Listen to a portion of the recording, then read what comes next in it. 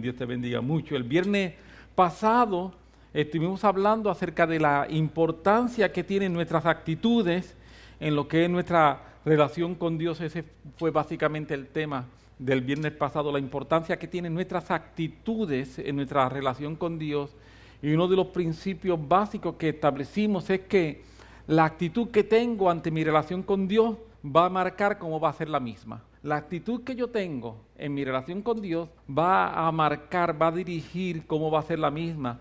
Y vimos en el libro de Romanos, capítulo 10, versículo 21, cuando Dios está refiriéndose a una situación específicamente con el pueblo de Israel, y Dios hablando de esa situación con el pueblo de Israel dice, pero acerca de Israel dice, todo el día extendí mis manos a un pueblo rebelde y contradictor. Dios se está quejando de Israel. Y Dios quejándose de Israel, Dios dice que Israel era un pueblo que era por un lado rebelde y por otro lado lo llama contradictor.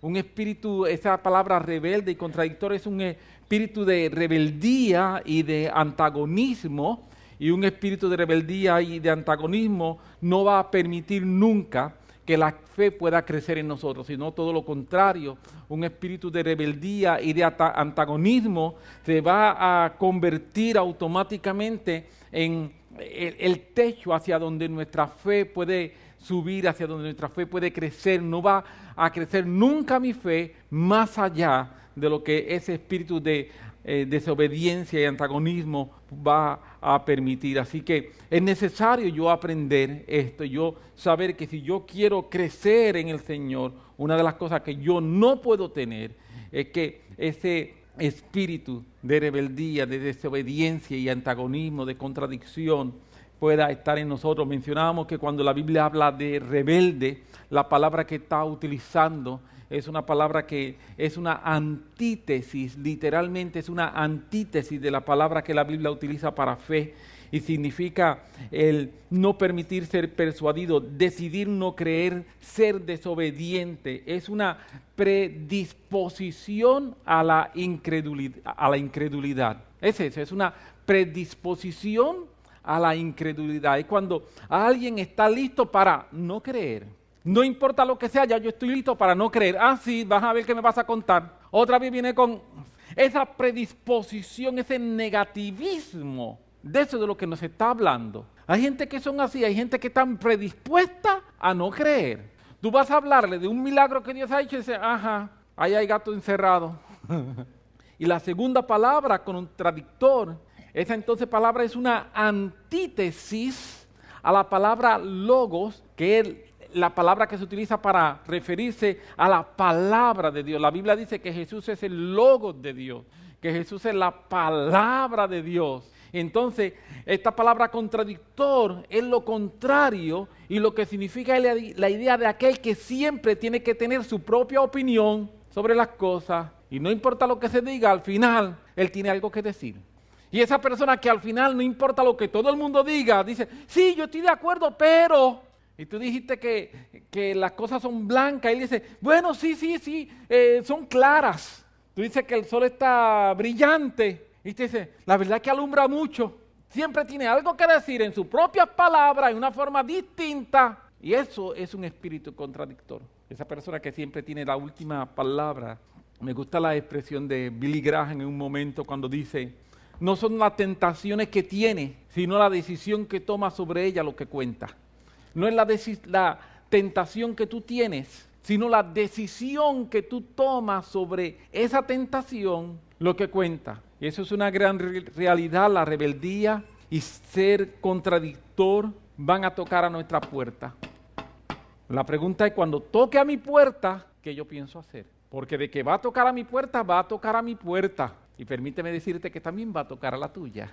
Así que la pregunta no es si toca o no toca. La pregunta realmente, cuando toque, ¿qué pienso yo hacer con ese espíritu de rebeldía y con ese espíritu de contradicción? Lo que estamos diciendo lo tratamos de resumir en la siguiente premisa. Nuestra actitud tiene mucho peso en el desarrollo de nuestra fe.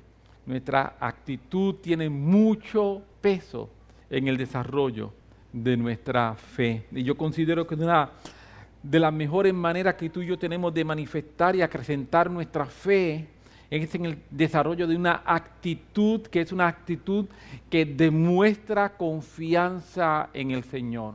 Tú y yo necesitamos crecer en tener una actitud que es una actitud en mi comportamiento, en mis decisiones, que demuestra confianza en el Señor. Y por causa de que esto es tan importante, pienso que es un área que el enemigo está atacando muchísimo.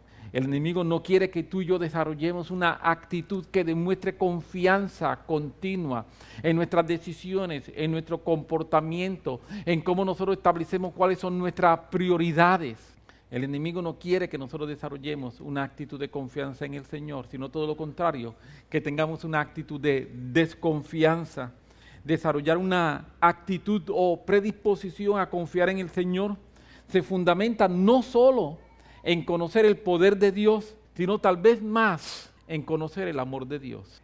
Permíteme decirte que el diablo no viene a atacar nuestra percepción del poder de Dios. No, él viene a atacar nuestra percepción del amor de Dios. No es cuestión de si Dios puede o no puede hacerlo. Con eso nosotros no tenemos problema, ¿verdad que sí? ¿Dios puede sanar? Sí. ¿Dios puede proveer? Sí. ¿Dios puede hacer milagros? Sí. Nuestro problema no tiene nada que ver con el poder de Dios, sino que lo que el diablo viene a atacar es el amor de Dios, porque entonces Dios quiere hacerlo para mí.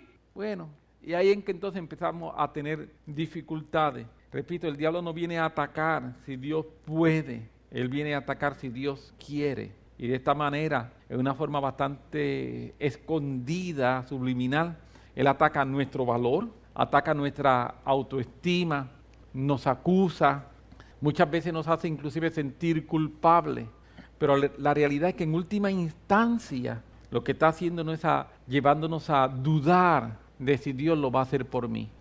Decimos, Dios lo va a hacer otra vez, amén, Dios lo va a hacer otra vez con los demás.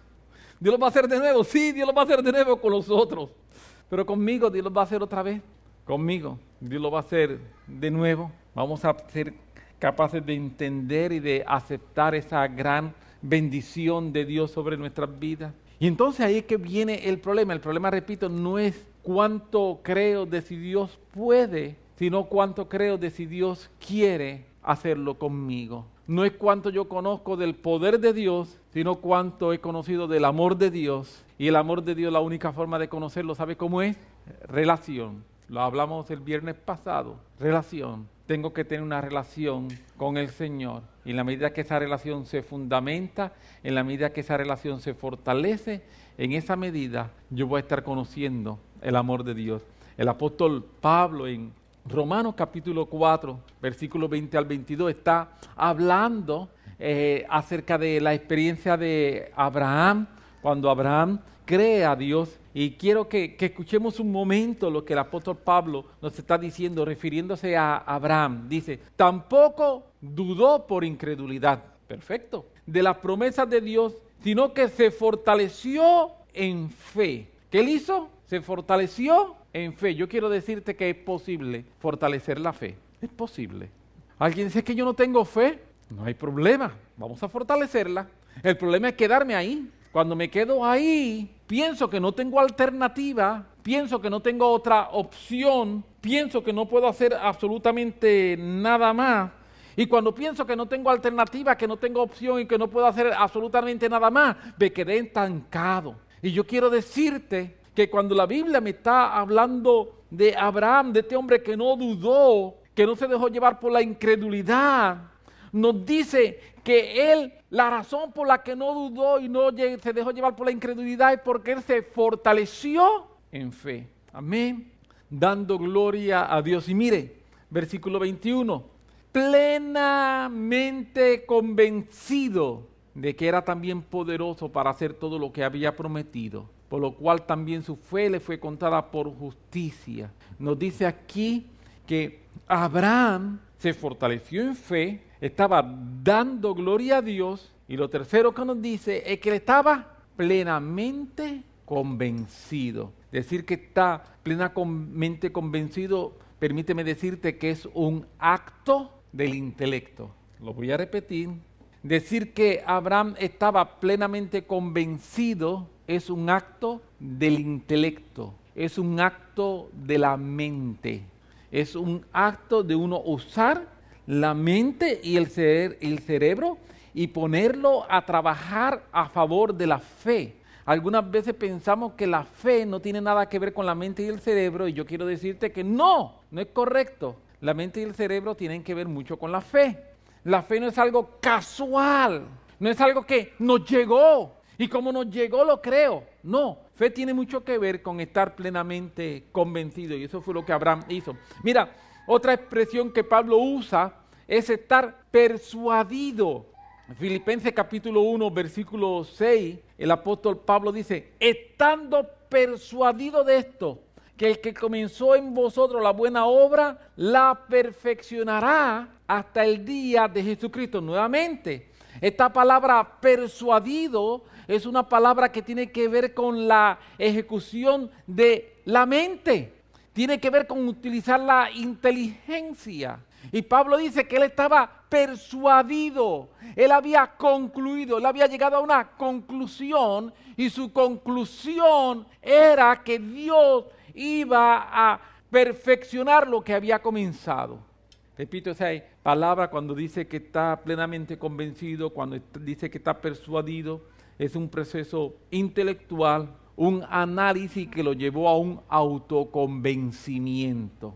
Es distinto a aquellos que eran rebeldes, que no voy a creer, no voy a abrir mi mente para pensar, estoy decidido a no creer, no voy a escuchar, no voy a evaluar. Si tratáramos de convertir esto en lo que sería un algoritmo, sería algo parecido a lo siguiente. Un algoritmo es una función de lógica y matemática que se utiliza mucho en el área de la ciencia de computadoras, se utiliza muchísimo. Y es como se hace que las computadoras hagan las cosas. Si tú hundes este botón, pasa esto, y si hundes este otro botón, pasa esto otro. ¿Me estoy explicando? De una forma sencilla es eso. Si lo tratáramos de poner en un algoritmo, más o menos sería lo siguiente. Los algoritmos normalmente se dividen en decir un enunciado, y si eso pasa, y lo segundo se da y lo tercero se da, entonces se da lo cuarto. Más o menos esa es la idea. Si Dios es bueno, si Dios es poderoso, y si yo soy importante para Dios, entonces puedo confiar en que Él va a perfeccionar su obra en mí. Si las primeras tres se dan, la cuarta va a darse. Así que me pregunto, ¿Dios es bueno? Sí. Tengo la primera parte del algoritmo. ¿Dios es poderoso? Sí, Él es todopoderoso. Vamos a la tercera. ¿Yo soy importante para Dios? Bueno, yo sé que Lucy es importante para Dios. Yo sé que Marta es importante para Dios. Pero ¿yo soy importante para Dios? La contestación es: Cristo murió por ti. Si Cristo murió por ti. Si Cristo murió para librarte de tus pecados. Si Cristo murió para sanarte. Si Cristo murió para salvarte. Si Cristo murió para cambiar tu destino, al igual que mi destino. ¿Soy importante para Él? Sí.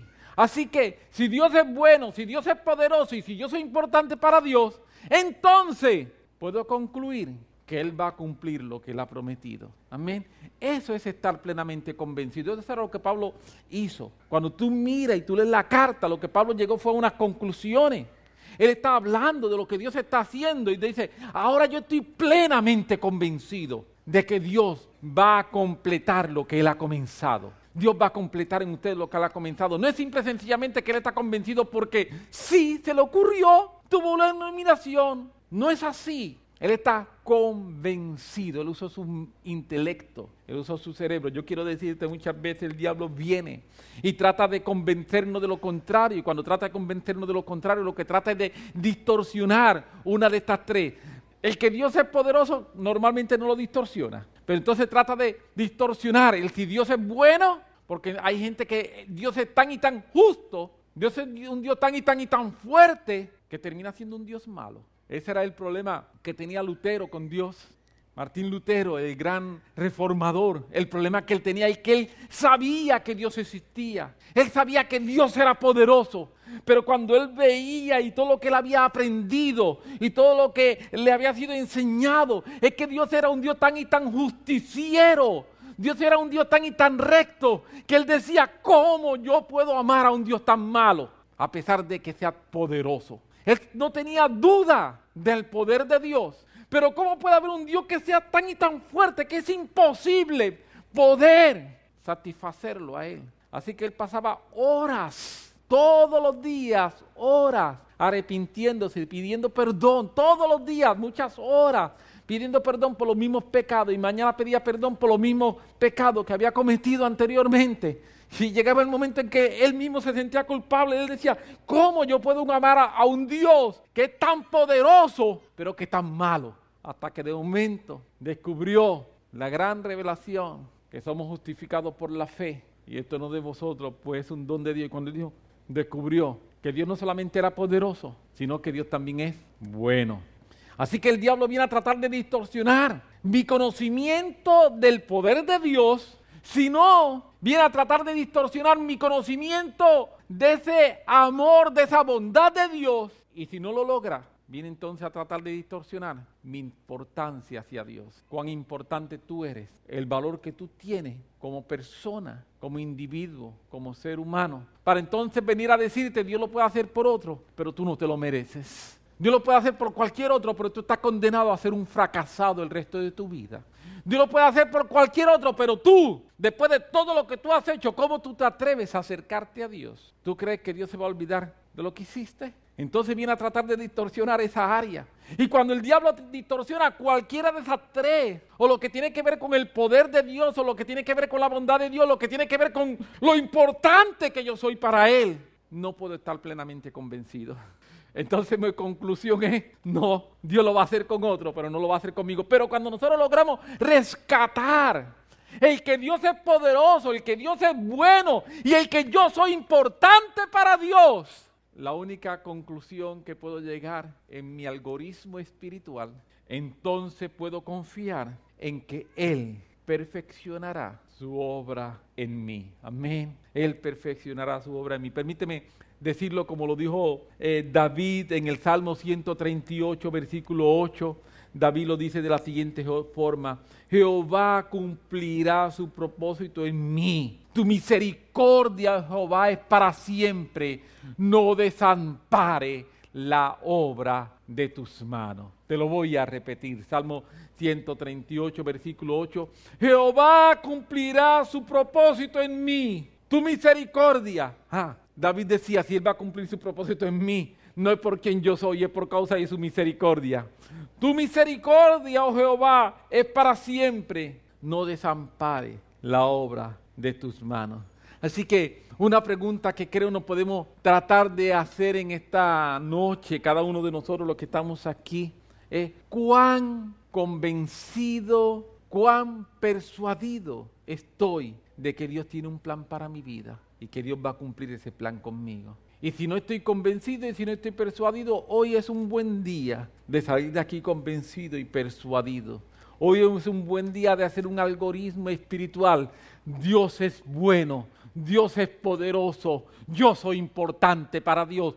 Entonces, Él va a cumplir su propósito en mí. Amén. Él va a cumplir su propósito en mí. David Wilkerson dijo que es posible que te haya resignado a tu situación y que lo haya llamado confianza, pero eso no es más que adormecimiento. La confianza es mucho más que la resignación pasiva, es una creencia activa. Algunas veces nosotros podemos vivir, pues estoy así, esta es la voluntad de Dios, esto es lo que Dios quiere para mí, estoy así, el resto de mi vida voy a tener que seguir viviendo porque, ¿y cómo está pues? Siempre en el mismo problema, cayendo siempre en lo mismo, repitiéndose las mismas situaciones. Pero esta es la voluntad de Dios, es que mucho he logrado con la vida que yo me di, con lo mucho que he hecho. Por lo menos llego al cielo, aunque sea a barrer las calles de oro. En el cielo no hay que barrer las calles de oro, allí no hay sucio, así que va a estar desempleado si quiere barrer las calles de oro allá arriba, ¿está bien? Aleluya. Pues por lo menos, tú sabes, aunque sea recoger la basura en el cielo, deja ver si logro algo. Eso es resignación, eso no es confianza, eso no es fe. Eso es decir, pues estoy aquí, no me quiero ir para el infierno, pues sigo aquí arrastrándome. Dios tiene una vida mejor que para nosotros que esa. Dios nos ama, Dios me ama, Dios te ama. Dios no quiere que tú vivas arrastrándote. Dios quiere que tú vivas como su hijo, como su hija. Amén. Siendo alguien donde Él ha derramado sobreabundantemente su amor, dice la Biblia. Amén. Eso declara la Biblia, que Dios ha derramado hasta sobreabundar, hasta desbordar, es la palabra que utiliza exactamente, que su amor ha sido derramado hasta desbordar sobre nosotros. ¿Cómo el Dios que derrama su amor hasta desbordar sobre mi vida quiere que yo viva arrastrado? Eso es un falso concepto. Eso no es entender ese amor de Dios. Y eso no es entender la importancia que yo tengo para Dios. Entonces vivo con una resignación que la llamo confianza. Pero es como si nosotros viviéramos esperando que Dios siempre haga una operación de rescate. Yo estoy aquí a ver cómo Dios hace algo, envía unos ángeles que me puedan rescatar en lo que yo logro salir de la situación en que estoy. Y después que salga una situación en que estoy, vuelvo a ver y voy de rescate en rescate, de situación en situación, de problema en problema. Dios no quiere rescatarte, Dios quiere transformarte. Amén. Para que transformados podamos vivir por encima de nuestras situaciones y nuestras circunstancias. Dios no es un Dios que viene a apagar fuego, no es un Dios que viene a salvarme de mis problemas, no es un Dios que viene a librarme de alguna prueba. Dios es un Dios que viene a darme una vida nueva, una vida abundante, una vida distinta. Dios es el que viene a levantar la calidad de mi vida. Y cuando me estoy refiriendo a esto, no estoy hablando de situaciones económicas, aunque Dios es capaz de hacer milagros económicos, lo hemos visto haciéndolo tantas veces. Estoy hablando de levantar lo que es la calidad interna de mi ser interior, de mi apreciación por las cosas que Dios está haciendo.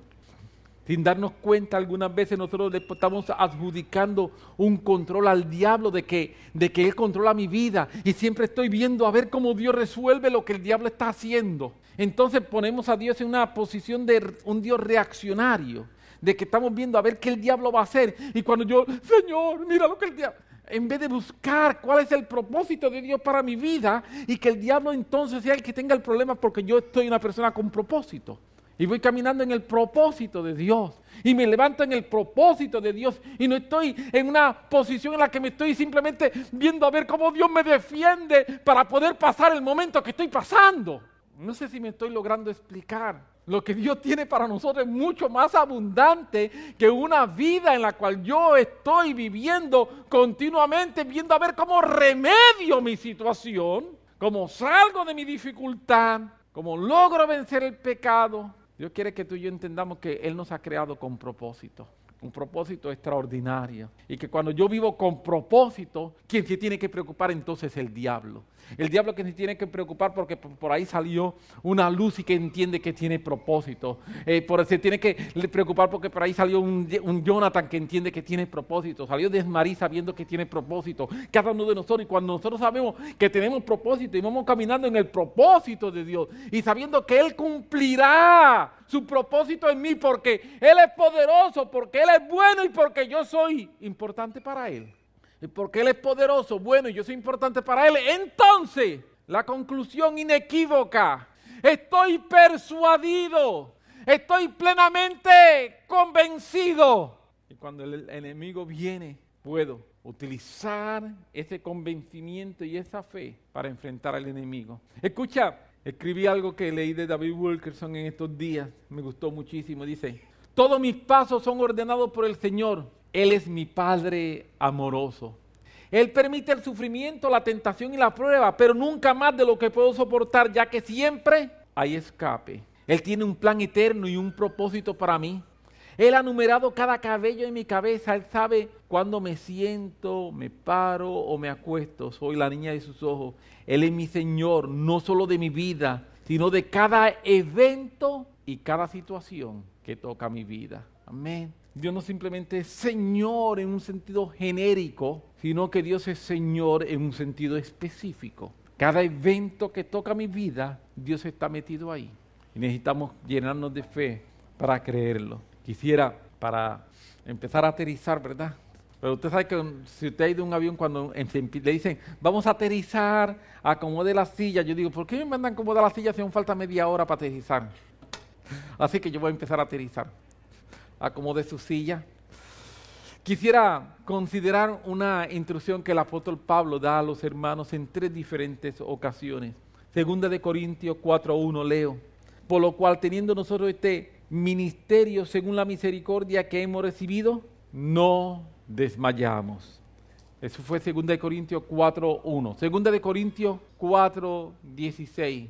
Por tanto, no desmayamos aunque nuestro hombre exterior se va desgastando, el interior no obstante se renueva de día en día. Efesios capítulo 3, versículos 12 y 13. En quien tenemos seguridad y acceso con confianza por medio de la fe en Él, por lo cual pido que no desmayéis a causa de mis tribulaciones por vosotros, las cuales son vuestra gloria. Me pregunto, si Dios está con nosotros, si el Espíritu Santo viene para capacitarnos, si Dios está de nuestro lado, y eso es algo que es claro en las cartas del apóstol Pablo, ¿por qué Pablo tiene que instruir a los hermanos a no desmayar? ¿Por qué es necesario instruir a los hermanos a no desmayar? Si como cuestión de hecho Pablo enseña que Dios está de nuestra parte, Dios está de nuestro lado. Más poderoso es quien está con nosotros que quien está contra nosotros. La razón es una razón muy sencilla y muy simple. Porque en la vida normal vamos a enfrentar diversas situaciones que si no estamos correctamente enfocados, teniendo una perspectiva de eternidad, vamos a desmayar. Algo que nos ayuda a nosotros a no desmayar es tener perspectiva de eternidad, de que las cosas no se acaban aquí. Si nosotros perdemos nuestra perspectiva de eternidad, perder mi perspectiva de eternidad va a hacer que cosas que nos están pasando nos hagan desmayar. Y permíteme decirte que no tiene que ocurrir necesariamente una situación extraordinaria. No tiene que ser algo extraordinario lo que me hace desmayar, sino en la experiencia que uno tiene, tanto personal como dando consejería, uno descubre que muchas veces son situaciones bien rutinarias las que nos atacan para que desmayemos. Muchas veces será simplemente otra vez lo mismo, las cosas no van a cambiar. Es la repetición de lo mismo y lo mismo. Nada extraordinario. No pasó nada gigante, significativo. Lo que pasó es lo mismo y lo mismo. Y cuando pasa lo mismo y lo mismo, llega el momento en que la gente dice, ya no aguanto. ¿Por qué ya no aguanto? Porque perdí perspectiva de eternidad. Dice, ¿esto va a durar para siempre? No va a durar para siempre. Puede que dure 20 años, 30 años más. Y puede que dure 50 años más, pero no es para siempre. Eso no es eternidad. Amén. ¿Me estoy logrando explicar?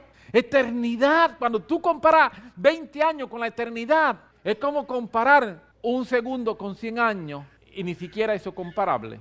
Entonces perdemos perspectiva y cuando perdemos perspectiva desmayamos. El apóstol Pablo está diciendo, no desmayemos. La estrategia más vieja del diablo es hacernos creer que Dios no está interesado en nosotros y que nuestros problemas son el resultado de un castigo por nuestros pecados. No se lo crea. Dios está interesado en ti y tus problemas no son un castigo de Dios. Son sencillamente consecuencia de estar vivo aquí en la tierra. Pero estar vivo aquí en la tierra y por causa así del pecado original, vamos a hablar, que le queremos echar la culpa a alguien, echémosela a Adán y a Eva. Pero no es por un pecado particular que yo haya cometido o que tú hayas cometido. Simple y sencillamente estamos viviendo en esta tierra, una tierra que está maldita, por más que la amemos, y nos olvidamos que somos peregrinos y extranjeros en esta tierra. ¿Me estoy logrando explicar? No debemos creer cuando el enemigo viene a decirte que lo que estoy pasando es consecuencia de mis pecados. Mire, uno de los versículos más poderosos que yo encuentro en la Biblia es Colosenses capítulo 2, versículo 14, cuando Pablo dice que Dios anuló la deuda que teníamos pendiente por los requisitos de la ley. Dice que Él anuló esa deuda que nos era adversa, que nos era contraria, clavándola en la cruz. ¡Wow! Reina Valera 60 traduce que Él anuló el acta de los decretos, que nos era contraria, clavándola en la cruz.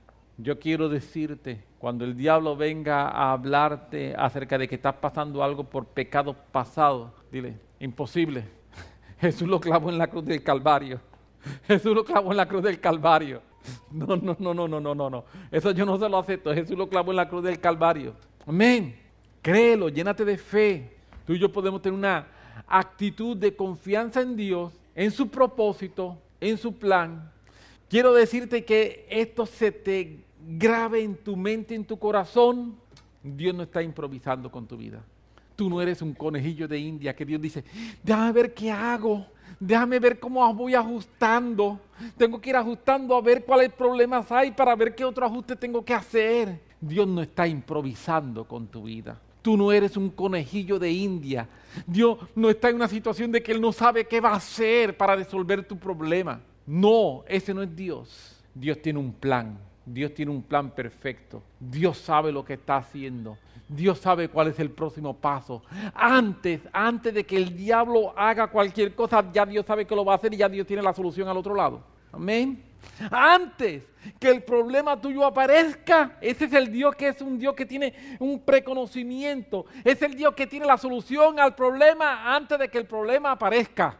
Antes que el problema surja, ya Dios tiene la solución. Antes que el hombre pecara, ya había un cordero que había sido inmolado. Dios tenía la solución. Por eso la gente se rompe la cabeza. ¿Por qué si Dios sabía que el hombre iba a pecar? Pues porque para Dios eso no es un problema, porque Dios tiene la solución. Y como Él tiene la solución, no hay problema. Nosotros vemos problemas porque nosotros no tenemos soluciones. Y como no tenemos soluciones, nosotros estamos, ¿y ahora qué hago? Dios dice, ya está el cordero que fue inmolado desde antes de la fundación de los tiempos para solución. Dios es el Dios que sabe, así que permíteme decirte, cualquier cosa que te pueda pasar a ti, tú puedes confiar en que Dios tiene ya la solución a eso, aunque quizás tú no lo has visto. Eduardo Maynard, cuando Dios lo habló acerca de que tenía que venirse para Puerto Rico, estaba y escribió una canción.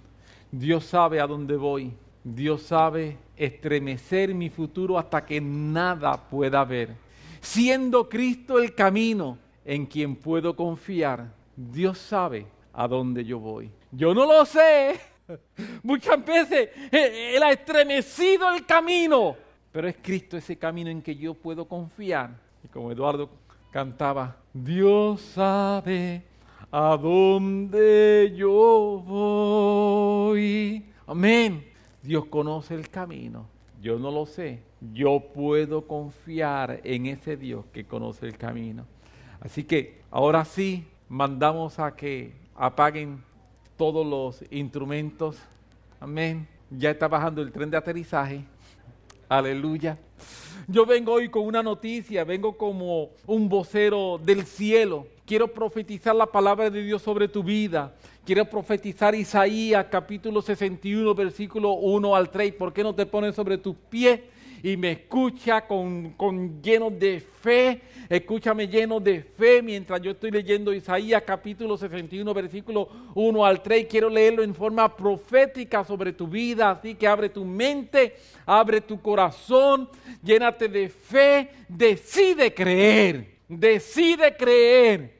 El Espíritu del Señor está sobre mí, porque me ungió Jehová, me ha enviado a predicar buenas nuevas a los abatidos, a vendar a los quebrantados de corazón, a publicar libertad a los cautivos y a los presos, apertura de la cárcel, a proclamar el año de la buena voluntad de Jehová, el día de venganza del Dios nuestro, a consolar a los enlutados, a ordenar a que los afligidos de Sión se les dé gloria en lugar de ceniza, óleo de gozo en lugar de luto, manto de alegría en lugar de espíritu angustiado. Escucha, y serán llamados árboles de justicia, plantío de Jehová para gloria suya. Padre, gracias por tu palabra, gracias por tu palabra. Ayúdanos a tener actitudes correctas, a tener una actitud de confianza donde entendemos, Señor, el secreto de cómo podemos estar persuadidos, cómo podemos estar convencidos.